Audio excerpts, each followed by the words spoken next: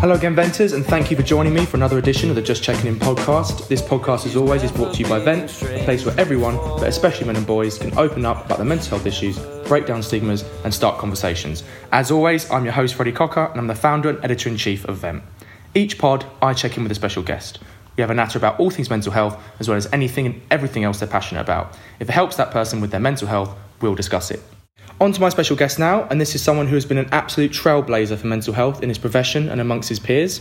Rugby is a sport often defined by its brutal physicality and aggression. However, it's also a sport that requires skill, panache, flair, and genuine camaraderie between players in order for teams to succeed. However, like many sports, over the years it too has at times fallen prey to toxic masculinity and has failed at times to address the topic of mental health often enough, which makes my special guest's attempt to tackle it all the more inspirational. So, I am delighted to be joined by professional rugby union player Kearnan Myall. Kearnan, until recently, was playing for Gallagher Premiership side Wasps. He's also played for fellow Premiership side Sale Sharks, as well as Championship side Yorkshire Carnegie, previously known as Leeds Carnegie. At the moment, he's just completed a postgraduate diploma in applied neuroscience at King's College London and is about to embark on a PhD at Oxford University in psychiatry. Kearnan, welcome to the Just Checking In pod, and thank you so much for taking the time out of your very busy life to talk to me. I'm so pleased to have you on, and I feel very, very privileged to get the chance to talk to you. First of all, how are you? How's everything going on with you? I'm really good, thank you. Yeah, very good. It's been a lot of a change, transitioning out of rugby into my new challenge. Your venture. PhD. Yeah, exactly. But no, really good. Thanks for having me. Pleasure. Now, first things first, I did a bit of research for this pod, and I happened to find out you are originally a Huddersfield lad from home Firth. So my dad is from Mirfield, Dewsbury. I'm a Huddersfield Town fan because I grew up in East London, but he brought me up to Sporting Town. So a bit of a shared connection there. Oh, fantastic. So I go up there quite a lot, see games. So I'm very much used to the Yorkshire humour and all you're of that. An active Town supporter. Yeah, mate. Yeah. So tough season. Yeah. It was a tough 18 months to be honest. Yeah, we won't mention that. So at the moment, you were out injured for a while, but you're turning that negative into a positive with the PhD you're studying for. So just quickly tell the listeners a bit about that. Yeah, so I made the tough decision to sort of step away from the professional game at the end of last season. I had a summer to myself, kept myself fit from a rugby perspective because I'm hoping to play in the varsity match against Cambridge in December. Big game. Well, yeah, massive game at Twickenham on BBC Live. Jamie Roberts as well. Very recently. There's a whole host of ex-professionals who have graced the Twickenham field in either light blue or dark blue. So hopefully I'll be able to follow in those footsteps. A little bit tricky at the moment. I injured my back actually playing for Oxford out in Japan. So it's just a race against time to try and rehab and get fit. With also whilst learning how to do a PhD at the same time. A lot to balance. Yeah, definitely. Perfect. Well, now we've got that out of the way, shall we get started? Absolutely. We can play games because we are swell. So the first topic I wanted to get into with you, Kearnan, is your rugby career up to now, basically. So just to kick us off, tell the listeners about how you first got into rugby, what made you fall in love with it, maybe who took you to your first Premiership game, or maybe your local club as well. So as a kid, I loved sport. I loved playing all sport. I played football, basketball, cricket, rugby. I think because of my size, rugby was kind of the one that I felt most at home with, and I was bigger than most other kids, so I had a natural advantage in that. And also my dad played rugby growing up, and obviously as a kid you always look up to your dad and you want to be like him. So he didn't let me play rugby until I was about 8 actually, and then he took me down to my local club, Huddersfield Rugby Union, and then from then on in it was pretty plain sailing. I always carried on playing all of the sports, but rugby was kind of the one that I always came back to. And then when I was 15, got offered a contract with Leeds as an academy, and kind of that's where my professional journey began. Never dabbled in league? Because it's almost blasphemous up in Huddersfield to play union, isn't it? It is. It genuinely is. And Huddersfield is the birthplace of rugby league. So I played both growing up. Played a little bit for Huddersfield Giants in their academy, sort of 13, 14. And at my school was only rugby league. So I used to play standoff rugby league, which is very different to being a second range. I was going to say, that is almost complete polar opposites, isn't it? Yeah, completely different. I enjoyed playing league a lot, but I think rugby union was always my game.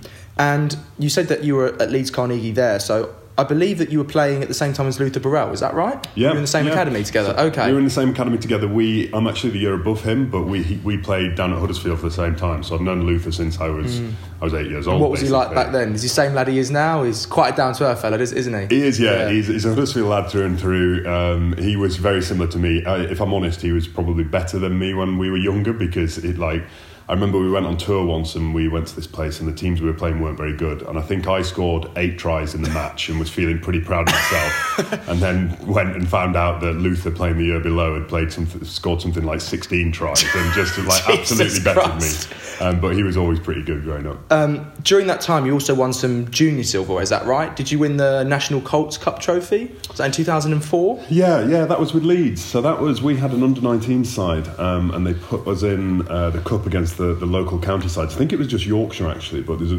rugby union in Yorkshire is very strong, and we were playing against men's teams, and we somehow managed to win that cup, which was pretty good, playing against men's teams as teenagers. And what was that? What were your sort of memories of that? Was it something that gave you that extra bit of belief when you were in the academy that you could go on and compete with these men and maybe perhaps make it as a professional? Yeah, I remember it being just so important. Like, looking back now, until you've mentioned it, I probably haven't even thought about it since I was that old, but I remember at the time winning that trophy was it was the equivalent of the World Cup back then. A seminal moment. Yeah, absolutely. It meant so much. And you also, that time, got your first England age group caps, I believe, was when you played for the under-18s in a home tournament in Belfast, is that right? Yeah, that is right. I actually didn't get into the under-16s team, even though I was definitely good enough. Coach? So within rugby union, there's a bit of a schoolboy thing, and it was England under-16 schools, so they generally tended to pick players who went to the big posh schools, grammar schools, and I was this kid from Huddersfield who played a bit of rugby league, the Yorkshire lad, a bit rough around the edges, and for whatever reason didn't get selected. And then under-18s, it changes to clubs and schools, so it separates. So I ended up playing for England clubs. And when you made it at that level, did you was it almost a bit of a, not a fuck you, but sort of like, well, I've made it to this part, you didn't give me a chance, and now I'm going to show you, sort of thing? Did you ever feel that at the time when you were a kid, sort of like that frustration, but you channeled it in the right way? Yeah, absolutely. It was a massive bit of validation for me, because I always had self-belief, like real internal... You have to. Internal self-belief. And then when that gets knocked, you do start to question it. But even when I started to question it, I still had the belief that I was good enough to play at that level. And then when I kind of made it and played for the under-18s, and then I was training with the under-19s when I was 2 years young, it was kind of like, now that belief is sort of being fulfilled externally as well. Fast forward 2 years now, and you make your debut, ironically, against what will be your future club, Sale Sharks, in named the Powergen Cup in a game. The old name for the now Anglo-Welsh Cup, I think it is. Yeah. I think it's called the Anglo-Welsh Cup, yeah. So tell me a bit about that moment and what it meant to you. It was huge, because now that cup is used a little bit like teams... Youth players a lot of the time, academy, blooding them, Whereas back then it wasn't. So the teams that I was playing in they would probably rest a couple of players if they were their main frontline players if they were injured, but it was genuinely a full first team that I was playing against and in. And I think I played about 7 minutes in that game. I came off the bench, and I remember it being probably the hardest 7 minutes I've ever played in my life. You were just getting smoked every minute. I was just running around trying as hard as I possibly could. And I remember I tackled, my first tackle that I ever made in a professional environment was Sebastian Bruno, who's been capped, I don't know, God knows how many times for France. Big lad. I hit him as hard as I could and blacked out for 2 seconds, and then stood up. And now with concussion protocols, you'd be off the field, and you'd be taken off. But they didn't even exist back then, so it was just like stand up and crack on. But it was an amazing experience. And then a few weeks later, I had my first start, and that was sort of where it all started from, and took off from there. And tell me about that first start, because I think in any sport, professional wise, that first moment you never ever forget. You hear footballers talk about the manager who gave them their debut. Even if that manager wasn't actually viewed in very positive lights by other people, they hold them in such high regard. Was that the same for you when you made your debut? So it was Phil Davies, a Welsh coach, who gave me my debut at Leeds, and he after Leeds he quit and then moved on and has kind of bumbled about and not actually coached that much. But he certainly looked after me as a young player, and he saw something in me, and he gave me that opportunity. So you're always going to hold people who see something in you and they give you the opportunities that you think you deserve in high regard. So I actually absolutely think of Phil in that respect. And it was just, I think maybe I was a little bit too naive because I was 18 years old, which was young. We all are naive at that point, yeah, I guess. Of course. And I just remember being incredibly excited. I don't think I was even I must have been nervous at the time, but I don't remember excited nerves, having a sense of nerves. I just remember just being so excited. And do you remember the entire game, or do you just remember coming on, or is it a bit of a blur? How do you sort of look back on it? I remember specific bits from the game. I actually played really well as well, or maybe I just have that memory. But I remember a few lineouts. I remember a few carries that I had, which is strange because there are, out of the hundreds of games that I've played, there's games that I just have no recollection of at all. You went on to appear for Leeds Carnegie, you named at that time, 120 odd times, 127 I think it was, and you scored 12 tries before joining Sale. So looking back on that period of life, what were your sort of favourite memories? You know, was there a favourite try perhaps, and also was there any times where you felt like looking back you may have struggled then but didn't realise? Yeah, that's a good question. My time at Leeds was generally, like I said, I was young and I really, really enjoyed it. Leeds, for anyone who's lived in the city or has visited, it's a very fun place. It's a university town. There are a lot of young people. So I kind of had the best of both worlds in the sense that I was playing rugby and I was earning decent money, but I was still young enough to go out in the student nights and enjoy myself. Get away with it. So, in truth, being at Leeds probably hindered my career a little bit because I was going out on the RAS twice a week and playing Premiership rugby. And drink harder, you train harder. Yeah, exactly.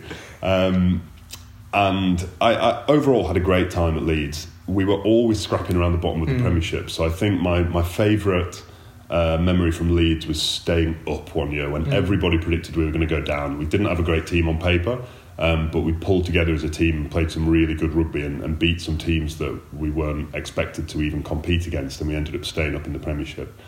I think looking back at that time, I think realistically, from a mental health perspective, on the kind of spectrum of depression, happiness or normality, I'm probably more naturally on the end of being a depressed person. And I think there were probably times when I was younger that I maybe had signs of depression, but I think because I didn't know what was happening because I was young, it tended to manifest itself in anger or denial or things like that. Absolutely.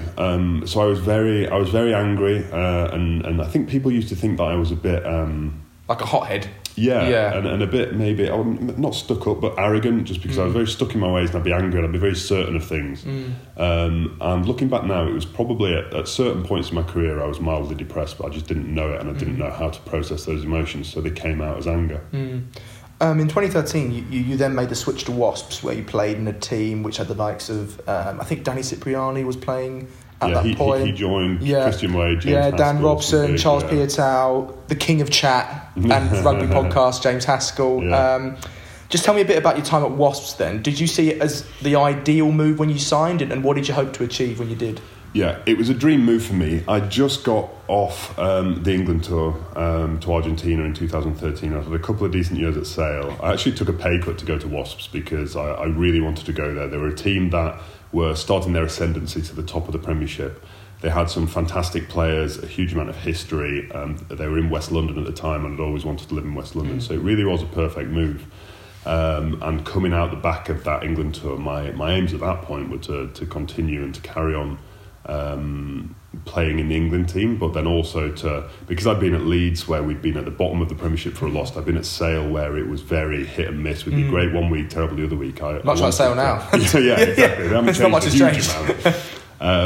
And I wanted to be at a team who were genuinely going to be competing for trophies. And what was the switch in that dressing room culture when you went from Leeds to Wasps? Was it less an underdog sort of culture and more sort of like, we're happy to be the favourites, we're going to have this responsibility and we're going to play?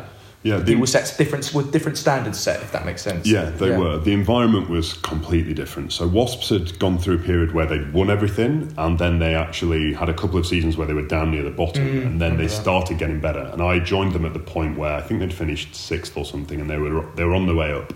And it was just so much more relaxed than anywhere else I'd been, and so much more enjoyable and fun. And the players all enjoyed each other's company. And I'm not saying that they didn't at other places, but certainly when I joined Wasps, it was a very happy place, and they were playing some really good rugby, and it was very different to Sale and Leeds where I'd been, where there was a lot more sort of negativity and pressure at that point. And from a mental health perspective, how did you find the different environments? Was the Wasps group of players that you were with perhaps more supportive? If perhaps a player had, I know this is 10, 15 years ago, so mental health wasn't nowhere near what it is now, but was there still a more supportive environment there? If players were struggling, was there, I don't want to say better support, but like a different kind of support than perhaps from a player perspective and possibly from a club perspective as well? Yeah, that's not an easy question to answer, because my time at Wasps, where I was severely depressed, I didn't really have any support, and there was no support available to me. But then on the other hand, it's different now, of course. Yeah. On the other hand, I wasn't forthcoming with my problems either. So I don't think it would have mattered at that point where I was. I think the outcome would have been similar. You also were taken, as we mentioned previously, on an England tour to South Africa under former England head coach Stuart Lancaster. You said in your Guardian interview, which we'll discuss a bit later, that if it wasn't for him, you wouldn't have made it as a professional rugby player. So firstly, just tell me what you meant by that and the impact that Stuart had on you as a player. So Stuart was my academy manager from age 15, so he signed me at Leeds. And then he became the first team coach at Leeds, and then he became the England Saxons coach, which when I played England Saxons, and then he became the England coach. So kind of at every stage of my career, he was always there. Yeah. And when I was maybe 17 or 18, I stopped enjoying rugby. I didn't want to play anymore. And it was literally a case of I wasn't enjoying training. I wasn't enjoying my day-to-day life. It was great playing for England and being in the England age group setup, under 18s, under 19s. But I wasn't happy. And the coaches there started making assumptions that I was mentally weak, that I didn't have what it took, even though I was physically able and a very talented athlete and talented rugby player. I didn't have what it took upstairs. And he being Stuart Lancaster, saw something different. And he spent a huge amount of time with me one-on-one, sending me to see sports psychologists, doing personality tests. Innovative at the time, to be honest. Like this is literally 17 years ago, and nobody was doing this sort of stuff back then. And he did physical tests on me as well, and he could see that something wasn't quite making sense with what was going on, and he dug a little bit deeper, and that amount of time and that he put into me essentially got me to the point where I was robust enough as an individual to get through the bits that I didn't like, and to find a new way of framing the experiences of not enjoying being in training camps, for example. And that essentially laid the foundation for me being able to go on and have a sort of 10-12 year career in professional rugby. And if Stuart was listening to this pod now, which I pray he is for the viewing things as much as anything else, what would you say to him reflecting on that period of your life? I'd say thank you. I spoke to him before the article came out, the Guardian article, because I had mentioned him in it. And we had a long conversation, and I didn't necessarily remember, or I remembered my version of events back then, and he remembered his version of events. And what was quite interesting was that I was very aware that the England age group coaches at the time had kind of put this label on me of being a mentally weak rugby player because I wasn't enjoying the training camps. And as I mentioned before, I had belief in myself. I knew I wasn't mentally weak. I knew that I was able to get through these training camps and I was fine. I just knew that I really didn't enjoy being there. And then I come back to Leeds under Stuart Lancaster's tutelage, and he puts me through all these tests and things and blah, blah, blah, and gives me all this one-on-one attention. And at the time, as a 17-year-old, I thought, he must believe this. He must think I'm mentally weak, which is why he's trying to make me more robust, when in fact it wasn't the case at all. As I said, it was he could see that something didn't quite add up and wanted to do some further investigation. So the conversation that I had very recently with him kind of made me see things a bit more clearly about the time and why things happened the way it happened. So if he is listening, I would just like to say thank you for taking that time. And looking back on that time you were in the elite performance squad, am I right in saying that was the only real chance you got it to break into the squad? How do you look back on it? Do you feel like you got a fair crack at the England squad and sort of breaking into that sort of second row position? I know there was a lot of competition at the time. Yeah, there always is, and England rugby. It's one of those things where if your face fits, then you're going to get 30 caps. And minimum. Yeah. And so there are some incredibly good players who have never been capped, and I'm not necessarily saying that I'm one of them. I never got capped. I went on tour. I never got capped. Did I deserve a few? Probably, yeah. But realistically, there's a lot more people who haven't been capped and deserve them more than I do. And it's just one of those cases. Coaches have players that they like, and they're going to pick the players that they think can do the best job, and they can't pick everyone, and that's just how it falls. And realistically, looking back, like I said, I spent 6 years at Leeds, having the time of my life, playing Premiership rugby and probably drinking too much. And if I had an offer when I was 18, 19 to move to Leicester and play there, and I didn't want to because, quite frankly, I didn't want to move to Leicester. But had I gone and done that, they were the team at the time who were winning everything. I might have got the 30, 40, 50 caps that I'm talking about missing. So there were definitely things that I could have done to put myself in a position to play for England more often than I did. But I certainly don't regret anything. I know this is probably going to be an answer that I know the answer to, a question that I know the answer to. Sorry, but out of all the coaches you played under, which one do you think had the biggest impact on your well-being and your mental health? So that is a good question to ask, because in terms of my career, definitely Stuart Lancaster. And I suppose, and do you mean it from a positive perspective or a negative perspective? Well, let's go positive first, okay. And then negative people we won't chuck under the bus. But you can always give examples of how coaches perhaps didn't give you the best advice as well. But positive first. Yeah.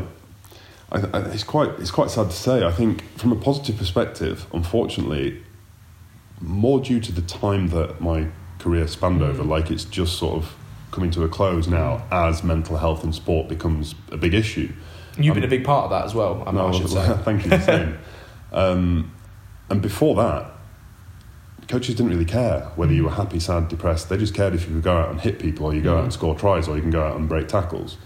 So unfortunately, none of the coaches that I've had have actually had any sort of positive impact on my mental health. Apart from Stuart. But little did I know that was actually his intention at the time. And then, I'm not going to name names, but there's definitely been some coaches who have had a negative impact on it, shall we say. We discussed up there about the injury that you sustained recently, which has sort of put you out of action. We discussed it a bit on here as well. Is this something that had a big impact on your mental health, or was it just something that you got used to, and like any sort of injury, and you get on with it, you train hard and you recover? Because I don't think in professional sport a lot of fans don't see that side. Anthony Watson just went through a really ridiculously good injury recovery, but he must have put hours and hours and weeks of hard work into that recovery period to get back to the level he was. Just tell me a little bit about perhaps the injuries or the realities of recovery that the fans don't see. So injury for any player is an extremely challenging thing, and it's not the fact that you've hurt yourself and that you're in pain, because rugby players don't care about that. Athletes generally don't care about pain or discomfort or the disruption to your life necessarily, but the toll that has on your mental health is quite significant, and it's only really now that we're starting to understand it. But if you're a player who's playing every week and you're really involved and everybody's interested in you, and then suddenly you get injured, and then you're no use to people, what happens is people stop talking to you in your day-to-day life. I hear that a lot in professional sport. So the coaches, you're no use to them, so then they're not bothered. They don't ask you about what's happening in the games. They don't ask you how you are. They might ask you once a week, or how's it coming on? But the only reason they're asking you that is because they want to know when you're back fit to play.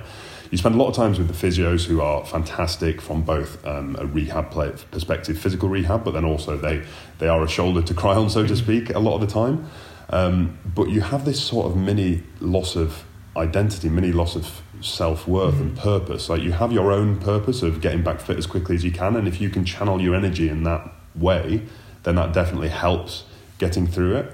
But for example, my most recent injury, slipped a disc in my lower back, and I'm not in a professional contract at the moment, so I don't have any medical cover other than, luckily, private medical insurance, which has meant that I've been able to have scans and get injections quite quickly. But for me, it was suddenly a case of, right, I might never play rugby again. which was something that's extremely hard to deal with. And I didn't notice until recently when I was having a conversation with my girlfriend that the amount of pain and discomfort that I'm in depends on my mood. But interestingly, it's not the pain that is the problem. It's the pain reminding me that I might not play rugby again. I might not be able to be an athlete again. I might not play in the varsity match this year. And then that's what affects my mood. And then that's what affects me being not very pleasant to my girlfriend. Whereas when I'm feeling good and the pain's not there and I can move freely, I feel much more like myself. I feel much more like an athlete, which is who I've been my entire life. And that kind of personal identity isn't questioned internally as much. And from a player perspective, when you're injured, I obviously know that it's very isolating, especially when you have a long-term injury. Does it depend on the club you're at, whether, you know, players will text you a lot or keep you involved or, you know, do things with you that maybe if they weren't as good a teammates, they might just say, oh, he's injured, we'll let him be on his own and he'll just come back in when he comes back in? Yeah, definitely. I've been at teams where, I mean, again, I won't name any names, where they made the injured players train at different times. They weren't allowed in the building when the main squad were in, so they'd have to come in at 6 a.m. and do their work until 8, and then they'd leave between 8 and 3, and then they'd come back in at the end of the day because the coach at the time thought that the injured players were a bad influence on the rest of the team. So in what sense would they be like? In what sense would they be a bad influence? I think it was a tactic to encourage players not to be injured, which is just one of the most backward things I've ever heard, because players don't want to be injured. No, players want to be playing. It's not a choice, is it? Yeah, exactly. Like, you're injured because you're physically impaired, doing the job that you've been told to do. But these are the crazy things that do happen in sport. People in charge are given huge amounts of power over other people's lives, and they're not necessarily qualified to do so. It's just they were a good rugby player at one point in time, and now suddenly they're a director of rugby in charge of millions of pounds of funding and like dozens of people's lives. And they don't really have them. Not some are very good, some are medium, some are very, very poor. But the ones who are very, very poor just don't have the managerial skills or the personal skills to actually deal with people appropriately. But then on the other hand, you have teams who look after the injured players extremely well and are aware of the sort of toll on mental health that it can take, and they'll put injured players in groups together, and they'll make it a lot more inclusive so that you're not so isolated when you are injured. Just one final thing on this topic before we move on. You know, we've spoken really well about that, about the idea of injury and how it affects players and mental health. If there was one thing that you wanted to change, I know there's probably a lot of things you want to change, but there was one thing that you wanted to change from a professional perspective in rugby clubs about how they treated and dealt with mental health, both for injured players and when they're fit and firing but their mental health isn't okay, what would it be? Yeah, so my main point in professional sport is that the provision for your physical health is top-notch, because it has to be for a club to get players to go out and perform.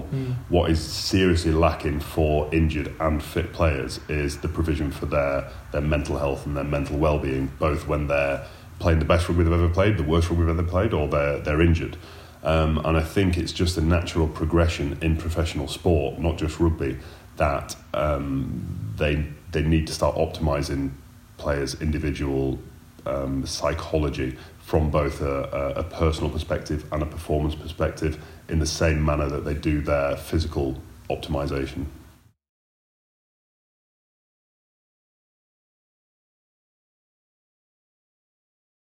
So the next topic I wanted to discuss with you, Kearnan, and it's one that you've been instrumental in driving awareness and attention to, is how mental health is tackled in rugby union. So let's start with that Guardian interview that you did with Robert Kitson, first of all. Why did you decide to do it? And, you know, when you made the comments that you made, were you hoping to enact some sort of change within the profession, or was it something you just simply wanted to vent? Or a bit of both? In truth, it was never my intention to come out and talk openly about it. I applied for my PhD at Oxford in psychiatry. I knew very much that I wanted to make some changes about how mental health is approached within sport, particularly rugby. And in an exit interview with Wasps, with a local journalist, I mentioned that I had been depressed myself, and it was literally just one line, and the rest of it was a 20-minute interview about my time at Wasps, and naturally that got picked up on because it's very much in the media at the moment, and there was a kind of semi-reasonable reaction from that.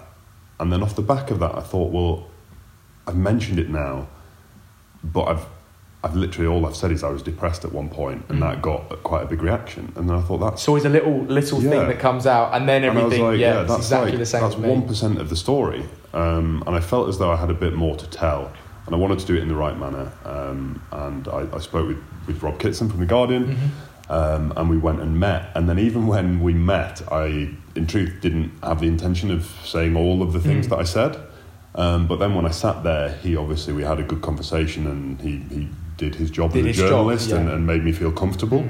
And then I ended up saying much more than I'd planned to. But I think those were the things that had the effect that made people stand up and listen. In that article, you talked about how you came close to, or as close as possible, to taking your own life whilst on a mid-season tour with Wasps. If you could, for the listeners who haven't read the interview, just talk me through what happened and the events leading up to that moment. So I became very depressed. I didn't necessarily know I was depressed at the time, and I wasn't on tour with Wasps. It was a mid-season break, so I was on tour with some Wasps players in Dubai, and over a period of a few weeks, I'd kind of managed to convince myself that I was a really bad person. So I was having these depressed thoughts, very, very much centred around my lack of self-worth, that I was a bad person, that people around me didn't like them. But the problem was, because I didn't really understand what depression was, and I didn't know I was depressed, that I started believing these thoughts. So the thoughts that I was having became fact and became reality. So my friends and my family around me, people who did care about me and who did like me, I managed to convince myself that they didn't like me and that I was a burden on them, that the only thing that I could do to solve this problem would be to kill myself. And probably the only reason that I'm still here is because deep down I didn't actually want to kill myself. I just thought that was the only solution to the situation. So what happened on that occasion was I was in Dubai. We'd gone out, had a night out, and what was quite strange about it is I'd actually had a really enjoyable holiday. I'd had a good week. I was feeling good, and I was quite drunk. And we got home, and I walked out onto the balcony, and it wasn't like I thought to myself, right, today's the day I'm going to kill myself. You didn't plan it out. It wasn't like that. No. But I just climbed over the balcony, and I was on the other side of the balcony of sort of a building that was 15 floors up, and I'm terrified of heights as well. That's the strange thing. I would under no circumstances ever do that just for like a thrill or whatever. And I don't know if I was doing it to sort of test myself to see whether I was capable of actually going through with it or what. I don't know whether I would have done it. But what happened is one of my teammates at the time saw what was happening, came out, grabbed me, pulled me back over, and sort of luckily that was...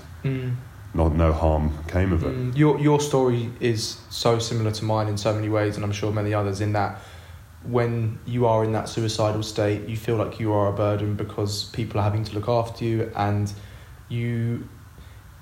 I always described it as, looking back, I didn't want to die, but I simply couldn't live anymore.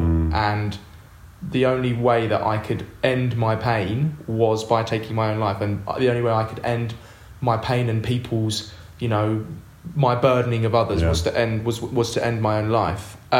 You also said something that many people who have had experienced suicidal thoughts and tendencies, where you said, it got to the point where I convinced myself I was worthless, that I was a burden on everybody around me. The only way I felt I could solve the problem was to take myself out of the picture, and that's something we've just discussed there. Just for anyone who doesn't maybe quite understand what that means, just maybe expand on that a little bit more. I think, so people, if you've never had these sorts of feelings, it's very easy to sort of have the thought process that I hear many people saying about suicide, that it's selfish or that it's an easy way out. And I don't think it is at all. And it's a case of believing something that isn't true.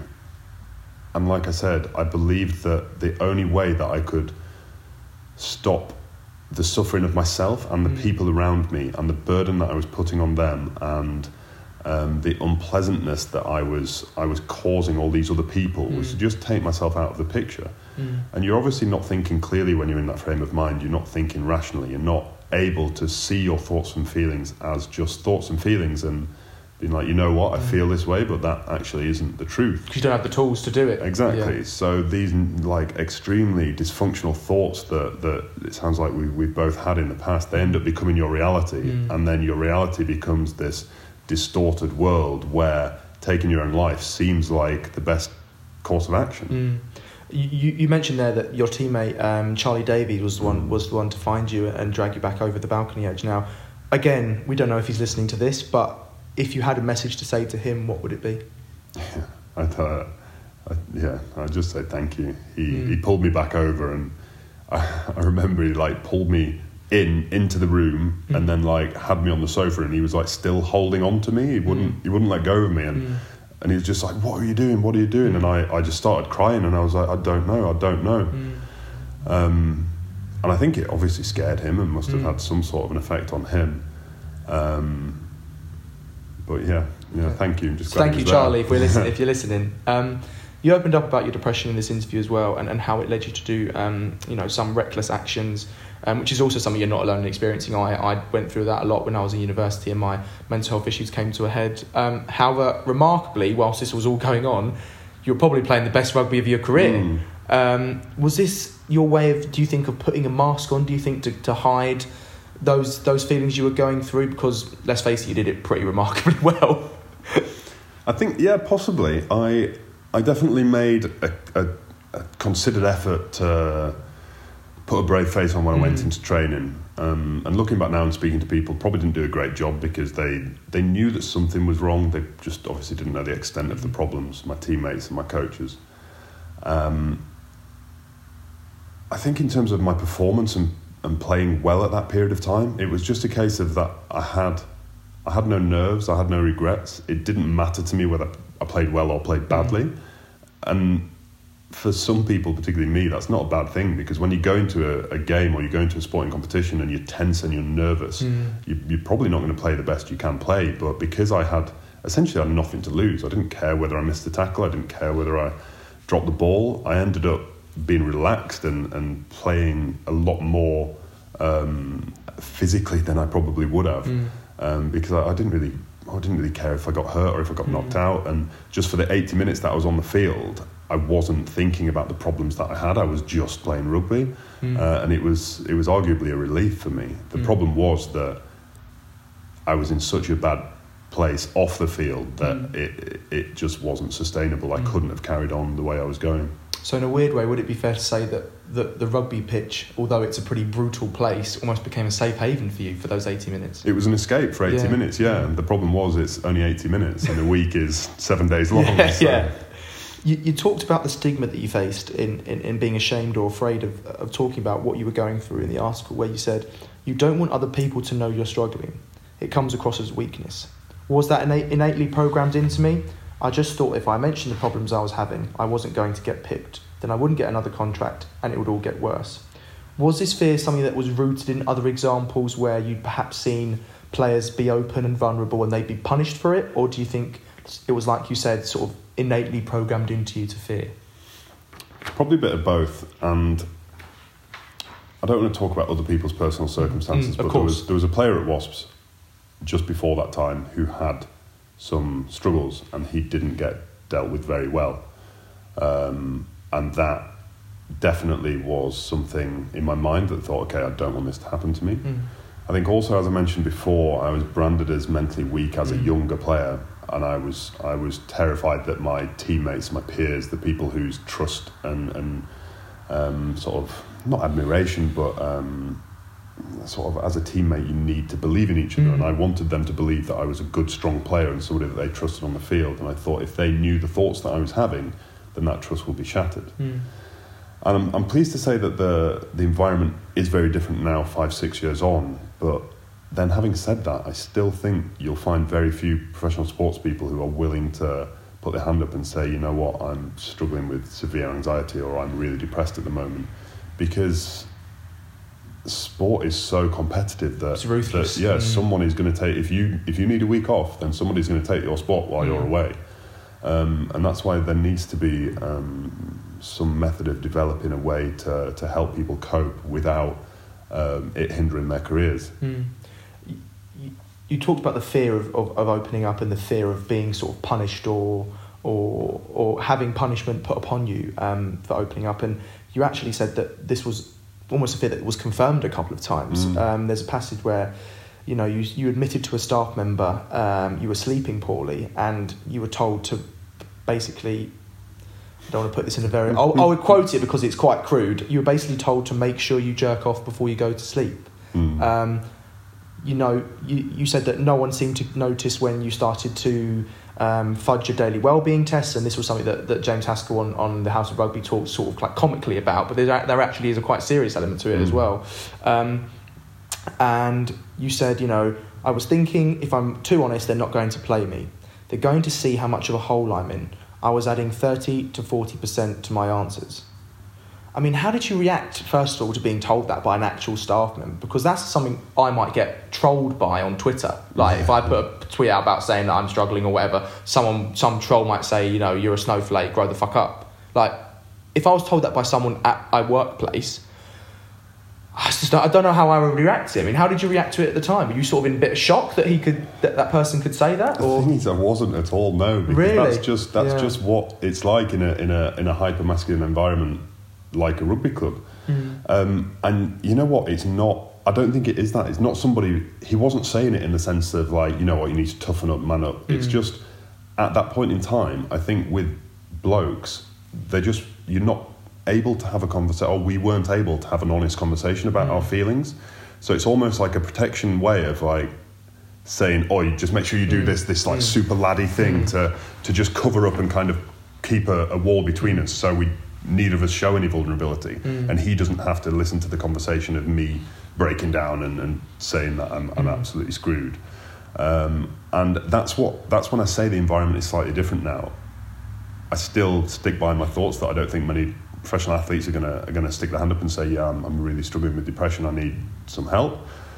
But I think those sorts of things, in terms of if somebody volunteers information that they are struggling, I think the barriers between those conversations are starting to reduce. So we might start having more open conversations about our mental health, about reasons why we're struggling, and people not just clamming up and not being able to speak about it. You said something quite revealing in your interview as well about other England players but you didn't name any names. You said, quote, "There are several England players I know who dread going into camp. They don't want to go there. It's nothing to do with being worried about the physical aspects of training or the media. It's a combination of pressure, scrutiny, what's going to be said, and what they're going to be made to do within the confines of the camp. What are the longevity of those sort of tactics?" Just tell me a bit more about what you meant by that, and how you see it and those qualities manifesting itself in players, not just in England, but across the sport as well. Yeah. As I alluded to before, professional sport is extremely competitive. And if you show any sign of weakness, any sign of inability, you'll just get eaten up, and you'll just have somebody is behind you all the time. And if they're not behind you, they're in front of you, and you're behind them all the time. And when you're in a camp, particularly, there's no break from it. So when you might be struggling at your club, but you can go home to your wife, to your friends, to your kids, to your dog, whatever it is, and like you have a bit of a break. In a camp, you don't have any break. You're being monitored constantly. And I think for a lot of the England players, they're doing it because, number one, they get paid extremely well for playing for England. And number two, representing their country is a massive thing that just anybody would chop their arm off to do, and they're very aware of that. And I actually think a lot of them have the guilt because they hate it. They do genuinely dislike going into these camps. And I'm not saying they dislike playing for England. I'm sure most of them have absolutely loved playing in the World Cup, but that's very different to the training camps where you're pitted up against each other, where they're trying to kind of separate the weak and the tough, so to speak. And interestingly, I was actually quite nervous about that bit of the article coming out, because it was discussed a bit. It was discussed quite a lot in sort of rugby podcasts and rugby media, and sort of, I think there was a bit of almost like a shock when you said it as well. And I again, not naming names, but several people within England camp, either very recently in it or currently in it, messaged me and kind of were like, well done for saying it. Nobody dares say it. So I was nervous about it coming out, and I thought, I don't want to ruffle feathers, and especially in the build-up to the World Cup. Exactly. I don't want to be, you don't want to be seen as a distraction or all this I don't want to be sort seen of as the person like chucking thrones at the England thing. Like, I was cheering them for hell at the weekend. I really desperately... Let's not mention it too much. I desperately wanted them to win, and even though they didn't, like, the performance against New Zealand, their general campaign was amazing. I'm the biggest supporter I can be. But everything that I was saying was coming from a good place. And also, rugby union journalists in England historically have not got the best reputation for taking comments like that and portraying them accurately or not using them to beat the England rugby union team with. Do you feel like your interview and subsequent interviews about your mental health is starting to change the conversation about mental health? The Rugby Players Association and other clubs are making some noises about offering more support and stuff like that. Do you welcome this, or are you perhaps sceptical? What are your opinions on that now? It's a mixture of both. I've seen a few things, campaigns, adverts, and it's an element of CSR, like corporate social responsibility. People are thinking, we need to do something right. Let's make a video. It's a trend. Yeah, exactly. Yeah, and they're jumping off the back of that. And it's not. It's people's lives. It's people's thoughts, and it's what's going on in their head. And it's more important than just putting out a fancy video or doing this sort of campaign or that sort of campaign. So there is definitely an element of that where it's people just jumping on a bandwagon because they feel as though they have to. But then also there are some deep-rooted changes happening as well. And I would say it's definitely more positive than it is negative. Do you think in the past that the stigma around mental health has been exacerbated or even, God forbid, created by certain rugby dressing room cultures? Or do you think that's a bit unfair? Because I know from mates who, from a grassroots level, their local clubs are like absolutely amazing. They're with a group of men. It seems, for some reason, I don't know why, but I sometimes think that rugby dressing rooms from the outside seem more supportive than perhaps football dressing rooms. I don't know why that is. Maybe it's because I feel like at the grassroots level it's maybe more collegiate, or there's less brutality. There's brutality on the pitch, but not brutality off the pitch. Yeah. What are your sort of opinions on that? Well, I think like talking about the brutality of it, like rugby changing rooms are brutal. Like so they're just as brutal as football. Then you slip up, you get hammered, you get the piss taken out of you, but it's done in a way by people are only going to take the piss out of you if you're one of them, and they're gonna bring you in and they're going to keep you close, and they're doing it for the right reasons. And it is hyper-masculine, and it is kind of all the typical rugby things, even at the professional level, but that's essentially one of the things that bonds you and brings you together. That being said, there's obviously a level when it comes to like laddie banter that if it becomes bullying, then you can definitely cross a line and it becomes bullying. And for the most part, in the however long, over a decade that I've played rugby, I haven't seen I have seen evidence of it, and I have seen examples of people essentially bullying others, but the vast majority, like 99.9% of the daytime banter laddie stuff is stuff that is probably actually beneficial for your mental health. It makes you laugh, it makes you smile, it makes you closer as a team, and I think that's a big important thing, and that's one of the factors why sport is so good for you, that you obviously have physiological benefits of doing sport from a physical health and also mental health, but then there's also evidence to suggest that playing team sport is actually better for your mental health than doing individual sport because of that social connectedness. With rugby union, what do you think it has to do as a sport to take that next step on their own journey to improving the mental health for players? There's a huge amount of work being done about raising awareness of mental health. We always welcome that. Yeah, sometimes action needs to happen as well. Yeah, absolutely. I think we're fairly aware of it now, generally. And now, as you say, action needs to happen, change needs to happen. Our understanding of mental health needs to improve. And just as we treat our physical health, like if we're ill, we go see a doctor. If you're not feeling good and you're having issues within your head, don't just stay silent and struggle with it yourself and expect it to go away. Just like you wouldn't if you were ill in bed for days. You'd go and see a doctor, or you'd at least tell your mates, I'm really ill, can you help me out? So these are things that need to become more commonplace. I think in terms of rugby union, I speak with the RPA regularly, and they actually have funded my PhD, which is fantastic, and they're putting things in place to create more support from from psychologists, not just sports psychologists, but clinical psychologists, putting them in place in rugby clubs to deal with external factors, not to do with sporting performance. And just one final point, because you're now seen, whether we both like it or not, sometimes we are seen as mental health advocates because we have told our stories. Now, advocate was a word that took me quite a long time to get used to. When I started Vent, I always wanted the focus to be on others. They're the authors that write for Vent, their stories, but obviously I like to come out about my own mental health issues at the start of Vent to sort of kick it off. How do you sort of react to when people call you an advocate? And also, I think a really good question is, have any players come to you for advice, support, or told their own stories to you privately after that interview was published? Yeah, a huge amount of people have come to me from every walk of life, from people who've never played sport before, they're not interested in sport, but they read the article.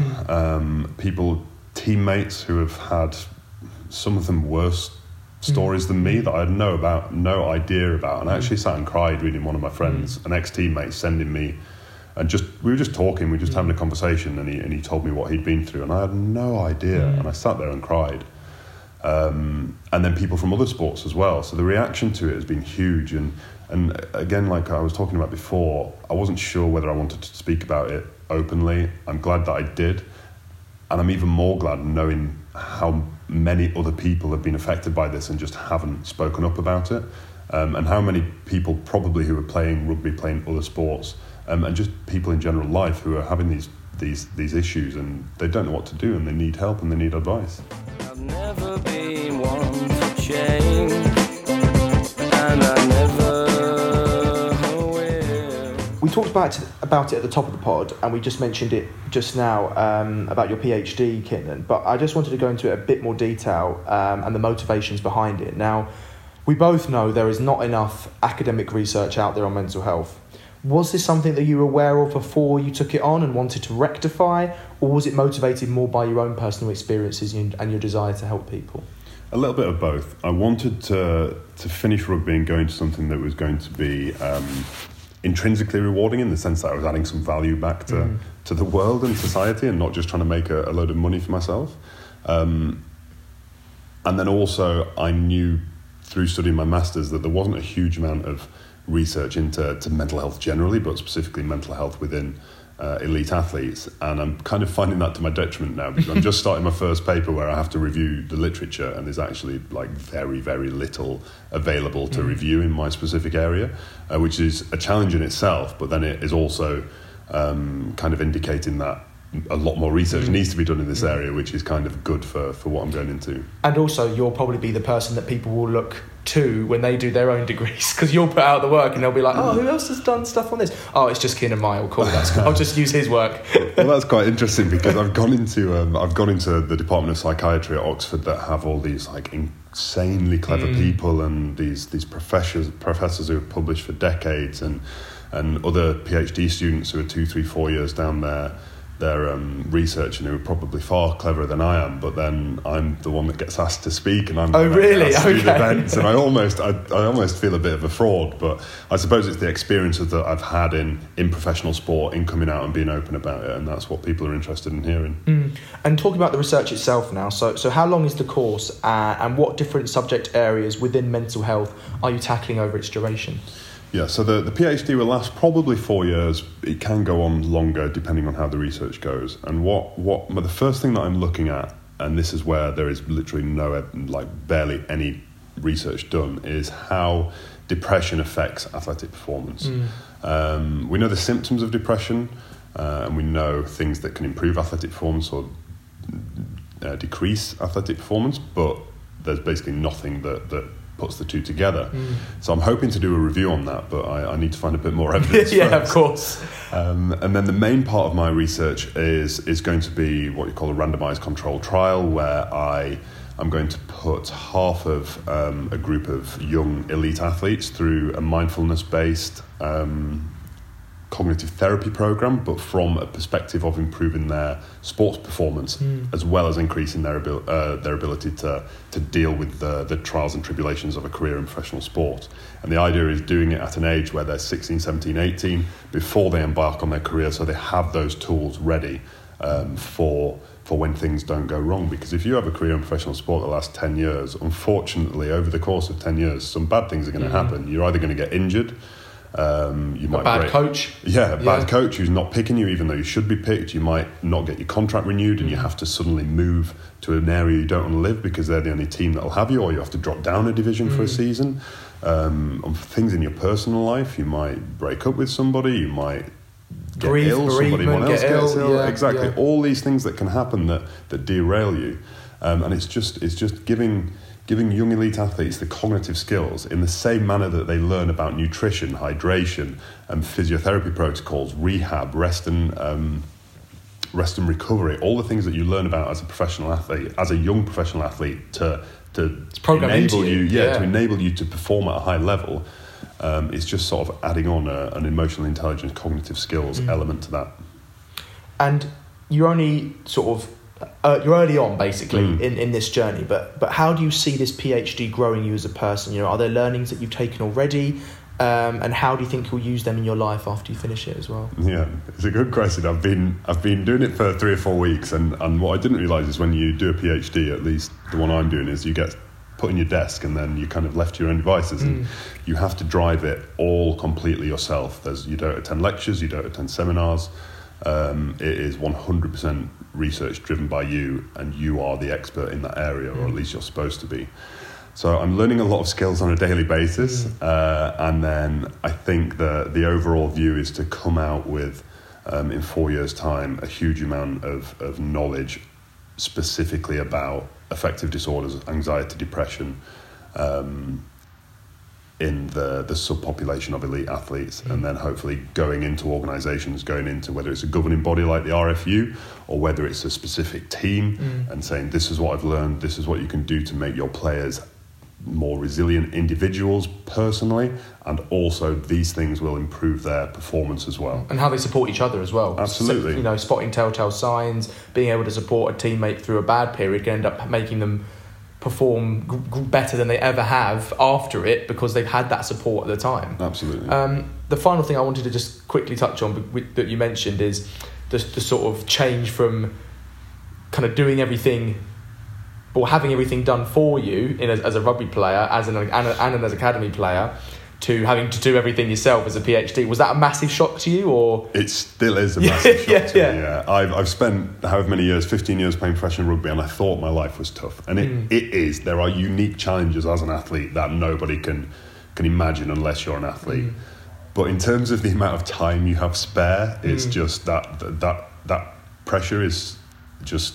like the real world is a completely different place. Like my days at the moment are like 6 a.m. till 11 p.m. I'm just constantly working, doing things, and that's you don't do that as a rugby player. Everything's scheduled in for you, and you are literally, if you're like going to training and then you're going out and you're busy for the rest of the day, you shouldn't be doing that. You should be at home resting and relaxing because you need to turn up training fresh. So your life as a professional athlete, whilst extremely demanding physically and mentally at times, is on the whole probably a bit less stressful than normal life. And do you see that particular discussion point, do you see yourself teaching players about that as they retire as well? Because, you know, you were able to deal with it quite well. There's obviously challenges that we all have to go through, but you were able to sort of successfully transition.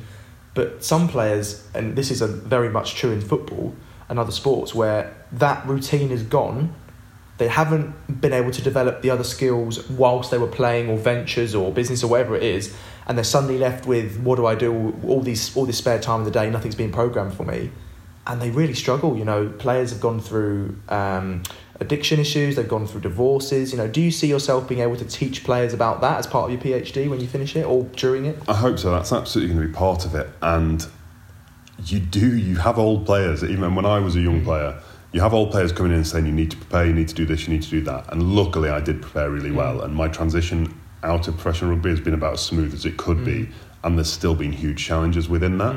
So if you're a player who unfortunately gets injured or is expecting to get a new contract and doesn't, and then suddenly you're on your own and you need to go and get a job and you're not a rugby player anymore, the effects that can have on your mental health are like far worse than just transitioning out on your own terms.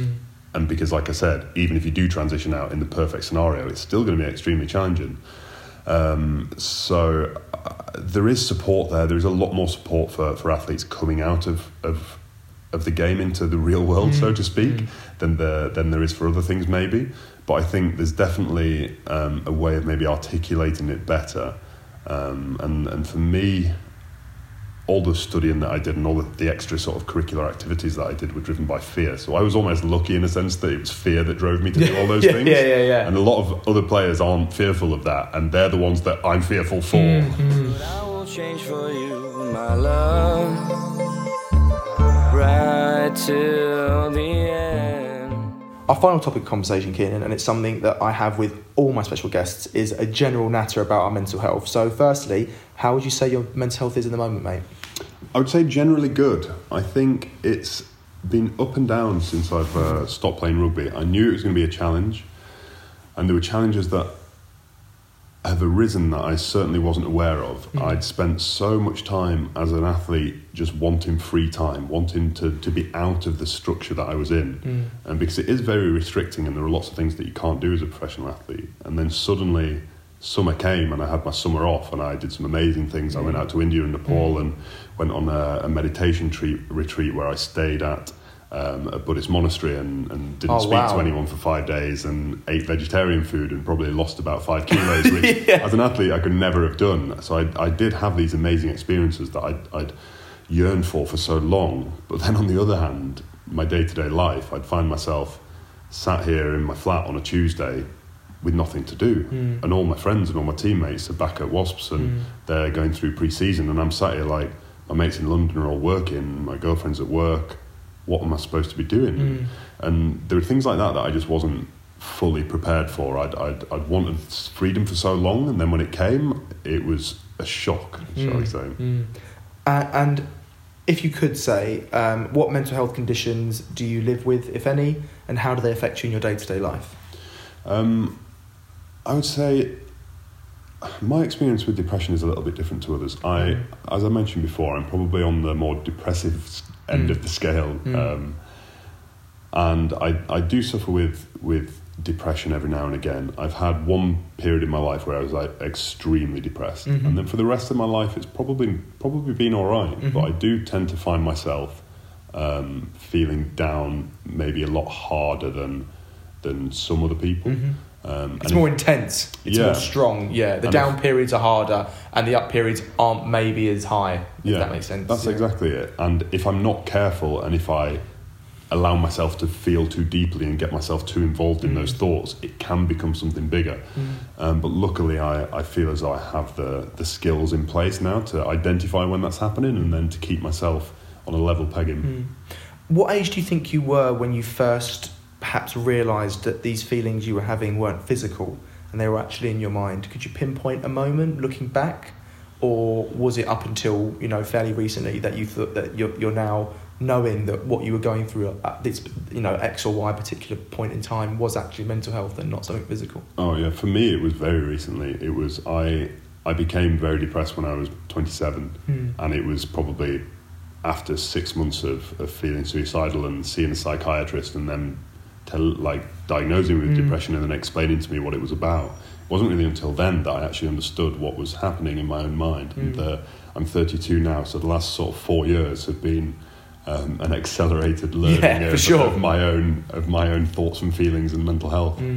When you had that first conversation about your mental health, whether it be a coach, fellow player, friend, family member, do you feel like a part of you changed, or you maybe had entered a new chapter in your life? Or did it seem fairly insignificant at the time? How do you look back on it? It was very significant. What happened with me is I was very depressed. I began acting recklessly. I failed a drugs test. I got sent to see a psychiatrist as part of the failed drugs test, and he diagnosed me with depression. And I was in denial at first. I didn't think I was depressed, even though at that point I was having suicidal thoughts. I didn't think I was depressed. You don't think mental health affects you, does it? Exactly. That was exactly it. But then off the back of that conversation, went away and read things, realised, yeah, okay, I'm depressed. And then that was kind of the pivotal moment where everything changed for me. And what triggers do you think you have that affect your mental health? Have you figured out, it could be a sound, it could be a sensation, it could be someone saying a particular thing to you? Have you figured any of them out yet, or are you still kind of on that journey right now as to what things you need to avoid in order to stop it triggering your mental health? For me, it's mistakes, but have you pinpointed anything in your life that you felt, okay, this is a trigger, I need to avoid that? Yeah, mine's internal, and when I'm feeling depressed and maybe I don't actually realise it, external events will either send me in one direction or the other. So I'll either get very angry or I'll become very reclusive and very sad. And it's almost easier when I become very reclusive and very sad because I'm not really affecting anyone else, and I can then take the time to kind of deal with my own thoughts. The harder one is when I become angry about things, because then anger, you're generally directing it at another person, whether it's friends, family. Unfortunately, tends to be my girlfriend, and she has to bear the brunt of it a lot of the time. And then it's a case of acknowledging the thoughts, acknowledging the feelings, and kind of working back to a stable sense and thinking, you know what, it's okay, I'm angry about this. That's not the end of the world. I'm not going to be angry about it tomorrow, so let's just let it pass. And what tools and methods do you use in your own life to improve your mental health or help you feel better? You know, which ones have you found that have worked and which ones haven't? There are probably two distinct paths that I would say. Number one, and this is what I discovered being a professional athlete, that things like going to bed, making sure you get enough sleep, massive. Sleep is the biggest tool that we can have for our physical and mental health. Eating healthily and taking the right supplements, B vitamins, omega oils, things that keep your brain healthily. The brain is an organ and it needs to be looked after. And an example I like to use is that and like you're saying, you feel like anxious sometimes. If you're feeling particularly anxious one day at work or whatever, or framing it the other way, if you're feeling physically ill, so you feel like you have the flu and you're coming down with it, then you're probably going to leave work, you're going to go home, you're going to get to bed, get an early night, make yourself feel all right. If it's the other way around and you're feeling anxious, you might not think that way. You might not think, I'm going to take myself home, I'm going to look after myself, I'm going to go to bed. You might go to the pub and have 3 or 4 pints, which actually will disrupt your sleep. Drinking alcohol isn't great for your mental health generally, so you actually exacerbate the problem. But I don't think people necessarily think about it that way. So a big thing for me is looking after your physical health to look after your mental health. And then in terms of cognitive things that I do with regards to my thinking, I meditate every day.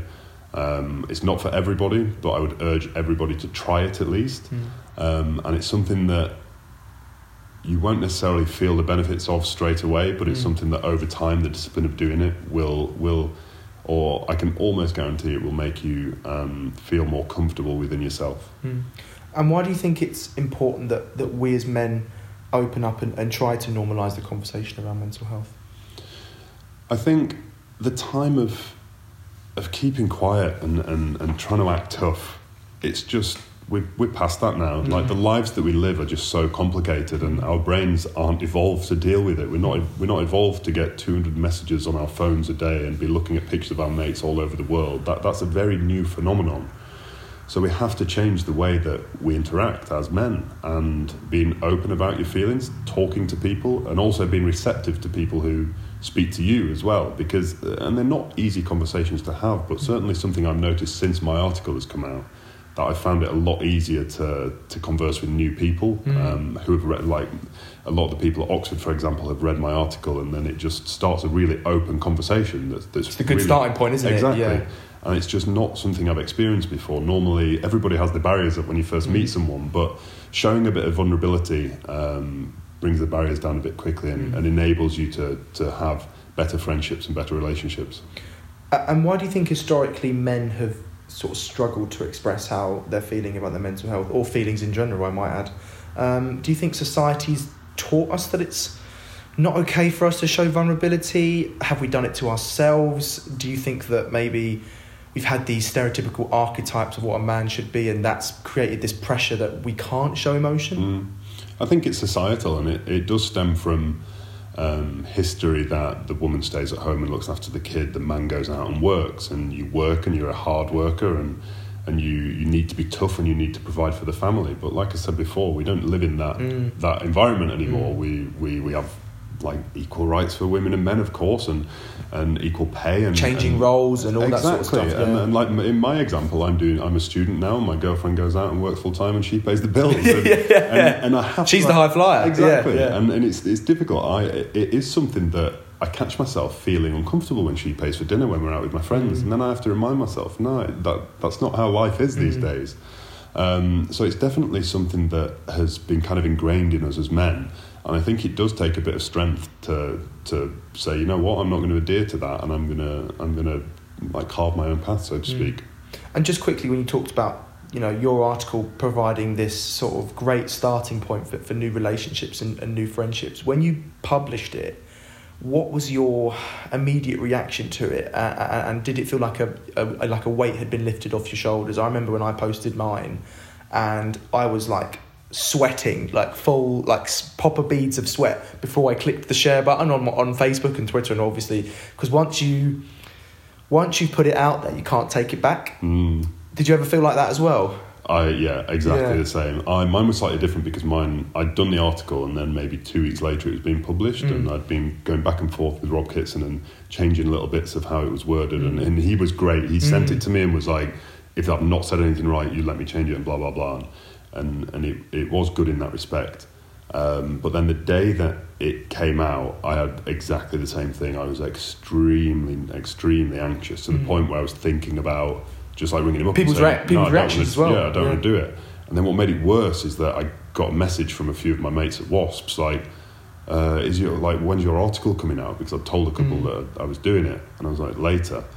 And then I was getting missed phone calls from people at Wasps and stuff, and I was like, oh, Jesus. And somehow they'd got wind of an article coming out that was framing Wasps in a really negative light, which, of course, it wasn't at all, no. Not that anyone who reads it would know that. But because they hadn't read it at the time, apparently the press manager there was in a bit of a flurry, worrying about what had come out. Crisis comms. So then my anxiety went through the roof. Yeah. But then I just sort of like, it's coming out now, I can't do anything about it. It's what it is, yeah. It came out, they obviously read it, and they responded to it in a very good way. They realised that the purpose of the article wasn't slagging them off at all, it was talking about my personal mental health. But there were definitely moments where I was questioning why I was doing it. And what was the best message that you received off the back of it? The one that really sticks in your mind? Maybe it wasn't the one saying, you've changed my life, but the one that perhaps was the most impactful to you.